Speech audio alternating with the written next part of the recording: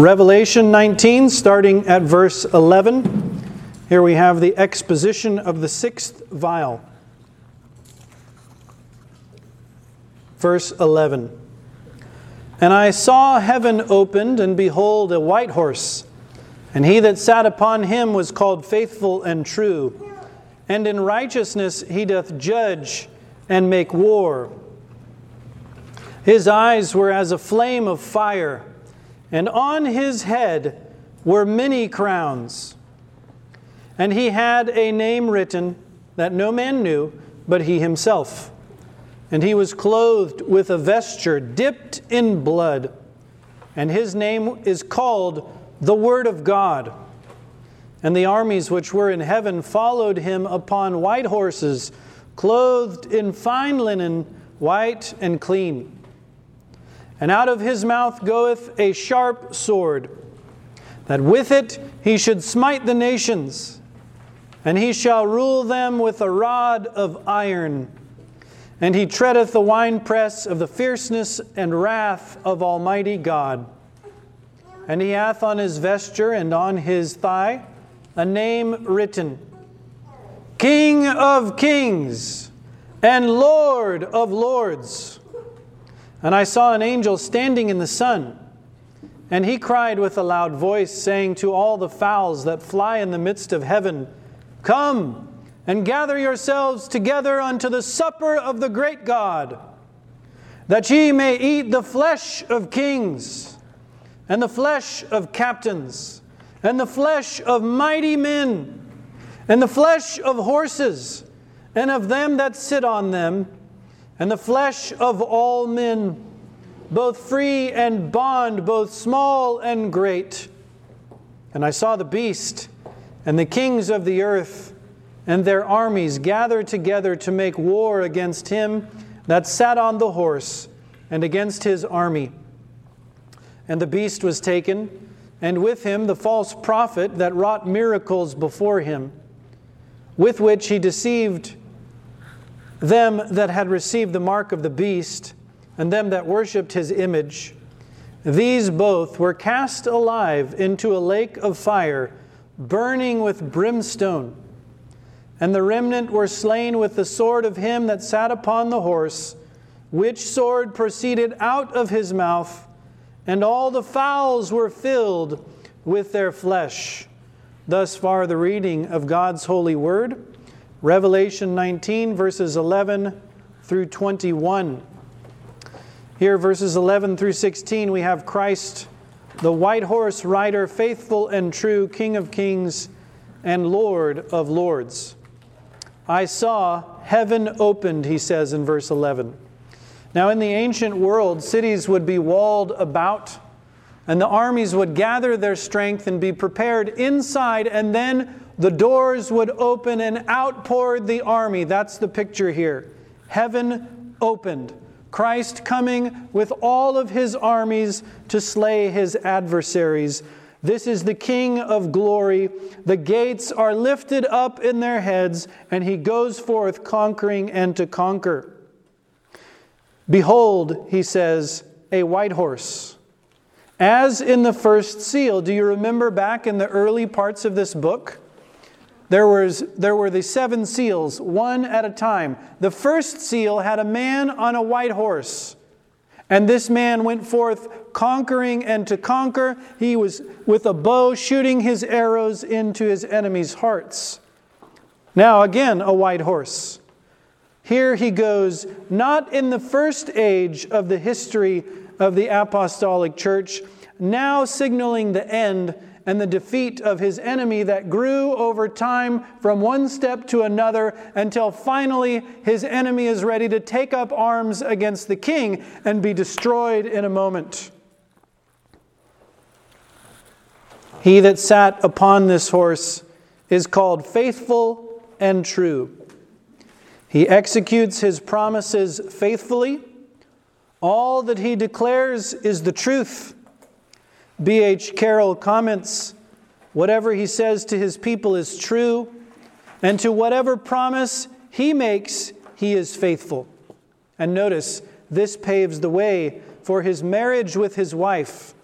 He promised her he would conquer her adversaries. This false spouse will be destroyed, and then the marriage. And so he goes forth to destroy the whore. His eyes were as a flame of fire. We saw this in chapter 1, verse 14, chapter 2, verse 18. He is no mere mortal. His eyes can try men. That's what fire does. Burns away all the excuses and dross. Burns away the stubble. He can see right into the heart of the matter, we might say. Penetrating insight, refining and judging with a mere look of his eye. And notice, on his head, many crowns. Do you remember how many crowns the red dragon had? What about the beast? How many crowns did he have? What was the extent of the dominion of the mega whore? How much kingdom, how much glory, how much dominion did they have? Well, it's like nothing compared to his. He is crowned not with 10, not with 7, not with 17. He is crowned with many crowns. Beyond the dominion, beyond the conquest, beyond the victories of the beast, of the whore, of the red dragon. He shall rule from sea to sea, the scriptures tell us. From the rising of the sun to the going down of the same, the Lord's name shall be great among the heathen. When does that happen? Where on the earth does the sun rise and set? Do you know where it does that? Everywhere. He shall have dominion everywhere, among the isles of the Gentiles, crowned with many crowns. The beast's kingdom is as nothing to his. The mega whore's dominion is as nothing to his. His dominions, his conquests, shall extend far beyond theirs, though their dominion seems deep and wide, does it not? Reaching into the hearts of men, causing them to take a mark and to bow to graven images, yet his dominion shall be greater than theirs. His name shall be great among the Gentiles. The Dutch annotations say that these crowns were wreathed together as a sign of his manifold dominion, even above the dragon and the beast with 7 heads and 10 crowned horns, for he is King of kings and Lord of lords. Verse 16. I note then this doctrine. Christ's dominion shall be vaster than all the powers of darkness. Every power of darkness described in this book does not have a mega crowns, many crowns, multiplied crowns. Only Christ has that. 7, 10, you can have your piddling little kingdom. Jesus' kingdom is greater than all. Are there parts of this book that seem hopeless, dismal, even abysmal, diabolical, depressing, miserable? The darkness of the dragon, the beast, Apollyon, he opens up hell, and what comes out but smoke belching forth to cover up the sun in the heavens? And out of that smoke comes forth what? Vile creatures, destructive, hellish creatures. With all of that, with the dragon, with the beast, the wormwood, the whore, the lying miracles, the trampling on the court of the temple, the killing of the 2 witnesses, with all of this, he shall have more crowns than they. After the darkness, light. This was the phrase of the Reformation. Post tenebras lux. After the darkness, now the light. Now, this Reformation we had in the 16th and 17th century, how many crowns did Jesus get then? Not many. Not many, I tell you, but when he shall come and do this work, he shall have all the crowns as his own. One day, all the kings of popedom shall turn on the whore and burn the city. The Jews shall be called. All nations shall become the dominions of King Jesus. And that Reformation we had will look like child's play. Let us pray and work toward that happy day. What manner of persons, Peter asks us, ought we to be in all godliness and holiness of conversation, hastening unto that day of God? Crowned with many crowns, and he had a name written that no man knew but he himself. This is that secret and wonderful name of Judges 13:18. No man knew it but himself, and no man knows the Son but the Father, except those to whom the Father chooses to reveal him. This is that name above every name, that might, that dominion, that word, that law, that authority of this great King. None can know it but he to whom God chooses to reveal it. Notice his clothing, verse 13. He's clothed with a vesture dipped in blood. We saw in chapter 14, verse 20, that his own arm brought salvation, and that he would tread down, Isaiah said, the people in his anger and make them drunk in his fury. And he will bring down their strength where? To the earth. That's what he's doing. He's treading out the winepress of God's wrath. This is not the blood of redemption, but the blood of vengeance, the blood of the overthrow of the mega-whore, of her allies, of her accomplices, of her dependents. He is also called, verse 13 tells us, the Logos, the Word of God. He who created all things at the beginning. He who was made flesh for us men and for our salvation. Here none other than Jesus our Savior. Now behind him he has an army. They are clothed in fine linen, white and clean, just like the wife. Same idea. Fine linen, white and clean. These armies will watch. They will not fight.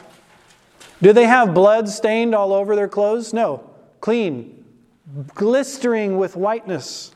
They're doing none of the fighting. His arm brings salvation. The armies of the king, yes, they triumph. No, they do not fight. Their swords are never unsheathed. They shoot no arrows. They throw no spears. Rather, they observe the word of God go forth, conquering and to conquer. They share in no glory. The Dutch annotations comment on these fine linen garments, white and clean, namely to give us to understand their purity and glory, when they shall come to triumph with Christ their head, whose garment alone is dipped in blood by reason of this slaughter, and who alone is armed with a sword and an iron rod, because the honor of this victory belongs only to him. Soli Deo Gloria, to God alone be the glory. Notice verse 15. Out of his mouth goeth a sharp sword, that it should smite the nations. The Logos speaks a word of judgment. He shatters the nations, crushes them to shivers. The kingdom of Antichrist shall be broken. 2 Thessalonians 2:8 tells us that after he that restrains the wicked one shall be revealed, whom the Lord shall consume with what? The spirit of his mouth. And he shall destroy this man of sin with the brightness of his coming. Christ rules with the rod of iron. Now he had promised his people in other parts of this scriptures in the book of Revelation that they would rule with a rod of iron. In fact, the son of the church brought forth by the woman when the red dragon sought to destroy her seed, he was going to rule the whole Roman world with a rod of iron. But here we have all that they pointed to, even the king of their kingdoms. He rules with the true rod, the true king. Now we saw the reed of this king when he measured the temple, the altar, and them that worship therein in chapter 11, verse 1. That was like a rod, a reed for measuring, a rod to rule. The outer court was given to the Gentiles, who would not be measured with the king's rule, but had their own, the Antichrist himself. There he remained in the court of the Gentiles for 42 months. Now Jesus has this rod, not to measure, but to destroy his adversaries. This is a whole different phase of the kingdom of God. And on his thigh there was a name written, verse 16 tells us, King of Kings and Lord of Lords. What a king is to his people, Jesus is to the king. The king rules his people. He is their superior. They must submit. They must obey. They must have allegiance. What must the kings do to Jesus then? They must submit. They must obey. They must have allegiance. All authority comes from God. No authority is higher than his. No authority is equal to his. All authority is under his.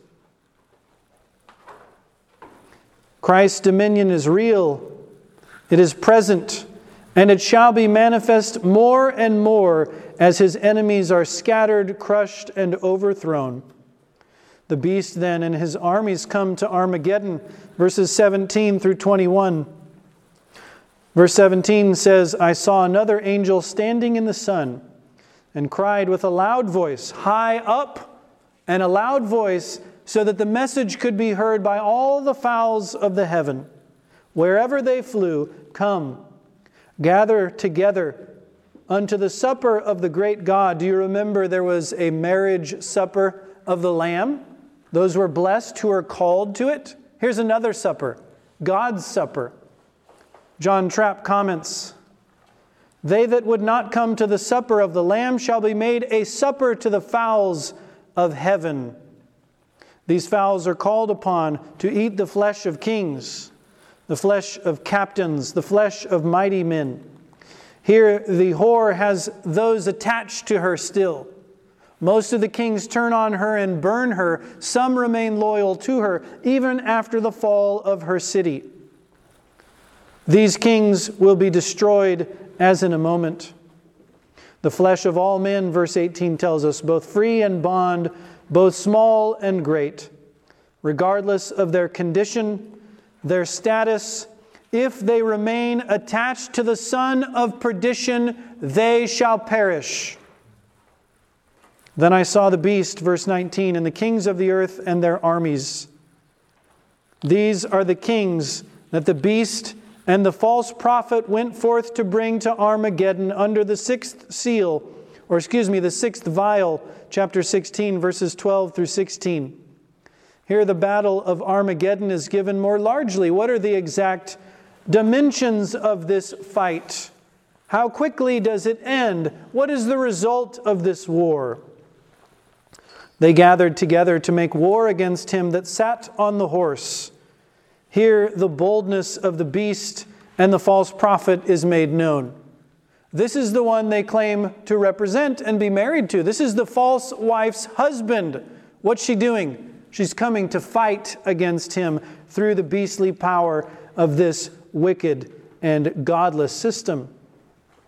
Now, a beast in the book of Revelation and in the book of Daniel is often taken for a kingdom or a civil power, a civil dominion. A false prophet is not a civil dominion. It is rather someone who arises and says, I teach you in the name of the Lord. That's what a prophet does.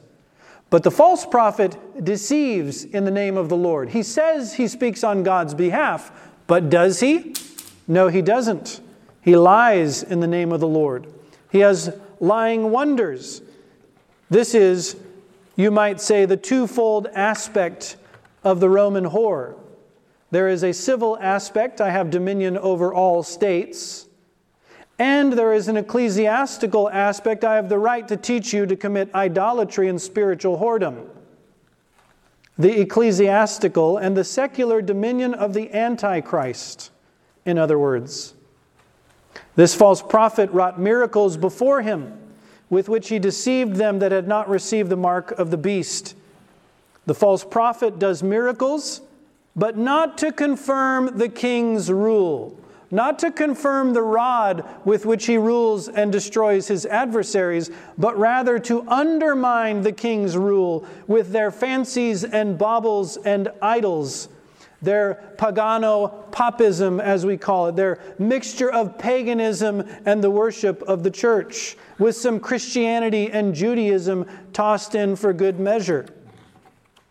Now, what happens at this battle?